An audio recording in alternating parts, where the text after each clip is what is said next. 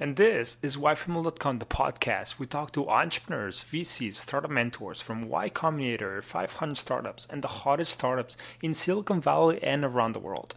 Quick note though, you're currently listening to the best moments of this episode. To listen to the whole interview, go to YFamily.com/podcast or just search for the previous episode wherever you listen to this on. Enjoy! Can you tell us a bit about the story, how Hopeful started and why? Yeah. Well, Hopeful started really as an idea as I was doing, it was right after I graduated from the University of Toronto for my computer science and development degree. And this was just about 3 years ago now. And essentially what we quickly noticed was that there was a huge amount of gaps in terms of how data was being used in the nonprofit space. And there was a recognition that they really needed to digitize. And this was before COVID happened. So we really spent our first year and a half, as I mentioned, getting to the bottom of that and doing research. So we essentially were interviewed 150 nonprofits. We started the idea as kind of being a CRM or a data management pipeline. But over time, it became apparent that the thing that was really missing in the space was something to handle social media, but handle it in the specifically nonprofit and impact way. So there is no one that does what we do in the nonprofit and impact space. And that's, we basically reverse engineered Hopeful from product market fit interviews into what it is today. How was that? You were on vacation and you just met him and decided to start it? Or yeah. Basically that. I was on vacation in northern India. I used to be a chef back in the day as well. So I was doing some research on a cookbook I was writing several years ago. And then my co-founder and I saw and crossed paths while we were in India. And then we've been working remotely together ever since. He's been in the process of coming over to Canada for a while, but obviously as a result of the pandemic, it's been a tough go, but me and him get along great, and that's a very remote-based co-foundership.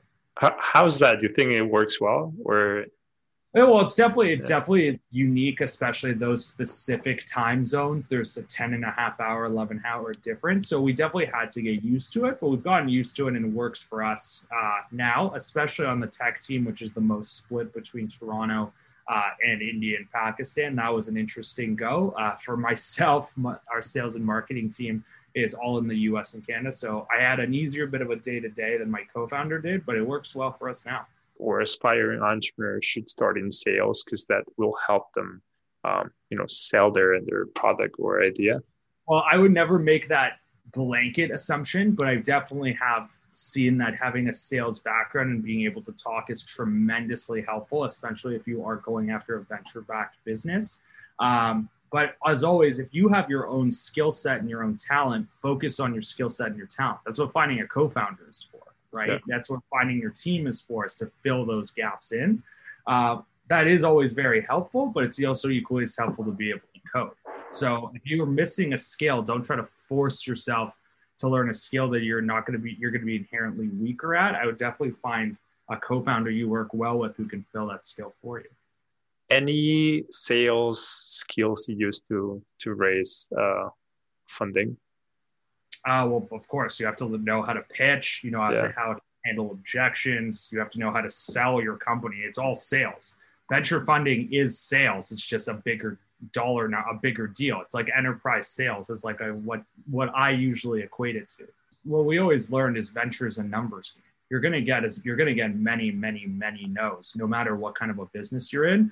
So you just have to be comfortable with failure. Don't keep going back to the same well. There's so many venture capital funds, angel funds. There's so many different sources of funding.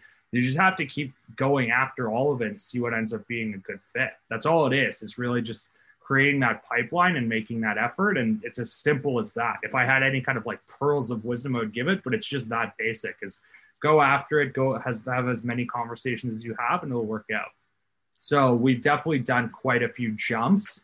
We haven't done any kind of hard pivots, but that's because we spent the first year and a half just figuring out what our fit was. And if we hadn't done that first year and a half, there would have been a lot more hard pivoting involved. Startups is one of the craziest rides you'll ever have as a career. So it's the same as if you get a question, where do you see yourself 5 years from now? We never thought we'd see a pandemic come from nowhere, right? So I can't give an answer to that question, because if I knew that answer, then my job wouldn't be as exciting as it is. It's you got to be able to lean back and just really control what you can control for, and then just kind of let the journey go by. So I have no idea. I have really no idea, and I'm just excited to see how it plays out. Yeah, what would you do different? I would definitely have done more studying in terms of pricing and how one actually monetizes effectively right out of the gate. We did a lot of work on what was the product need, but not the actual distribution strategy.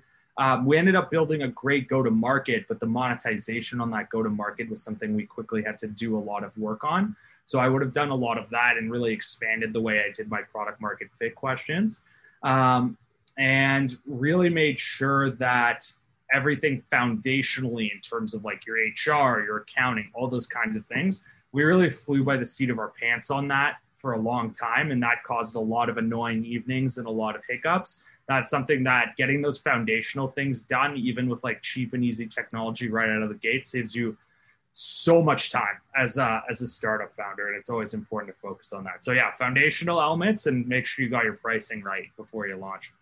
In terms of down moments, we've definitely flirted a few times with running out of runway, especially in the early MVP days. Those are really not fun moments. You have to get really creative. And those are really when you have some of the most exciting times in a startup. And I think our best moment was probably either our acceptance into UC Berkeley Skydeck, which is one of the best accelerators in the world, or our partnership with the British Columbia Hospice and Palliative Care Association, which is one of the largest hospice and palliative care associations in the world.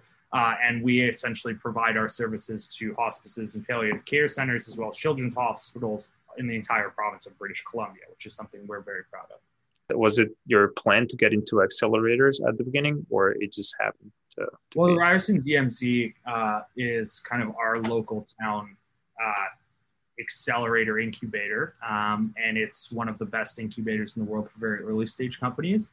I personally our plan was to think about accelerators, but we got really lucky because I knew a lot of the founders who were in the DMZ. It got recommended to be highly when we were in the very early days.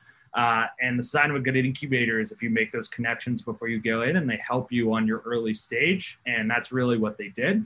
And then with Skydeck, that was already when we were farther along. We had revenue in place. So that was more of a traditional interview process, tightening up the pitch, and then really making sure that we could, again, sell ourselves as to why we should belong. And then we are one of 14 companies, I believe, chosen out of several thousand applicants. So that was something that was a big high moment, as I mentioned as well. But again, it comes down to selling. You need to sell the vision of where things are going. And that's more than VCs, I would say, and other funding sources for accelerators, because they help you all the way through.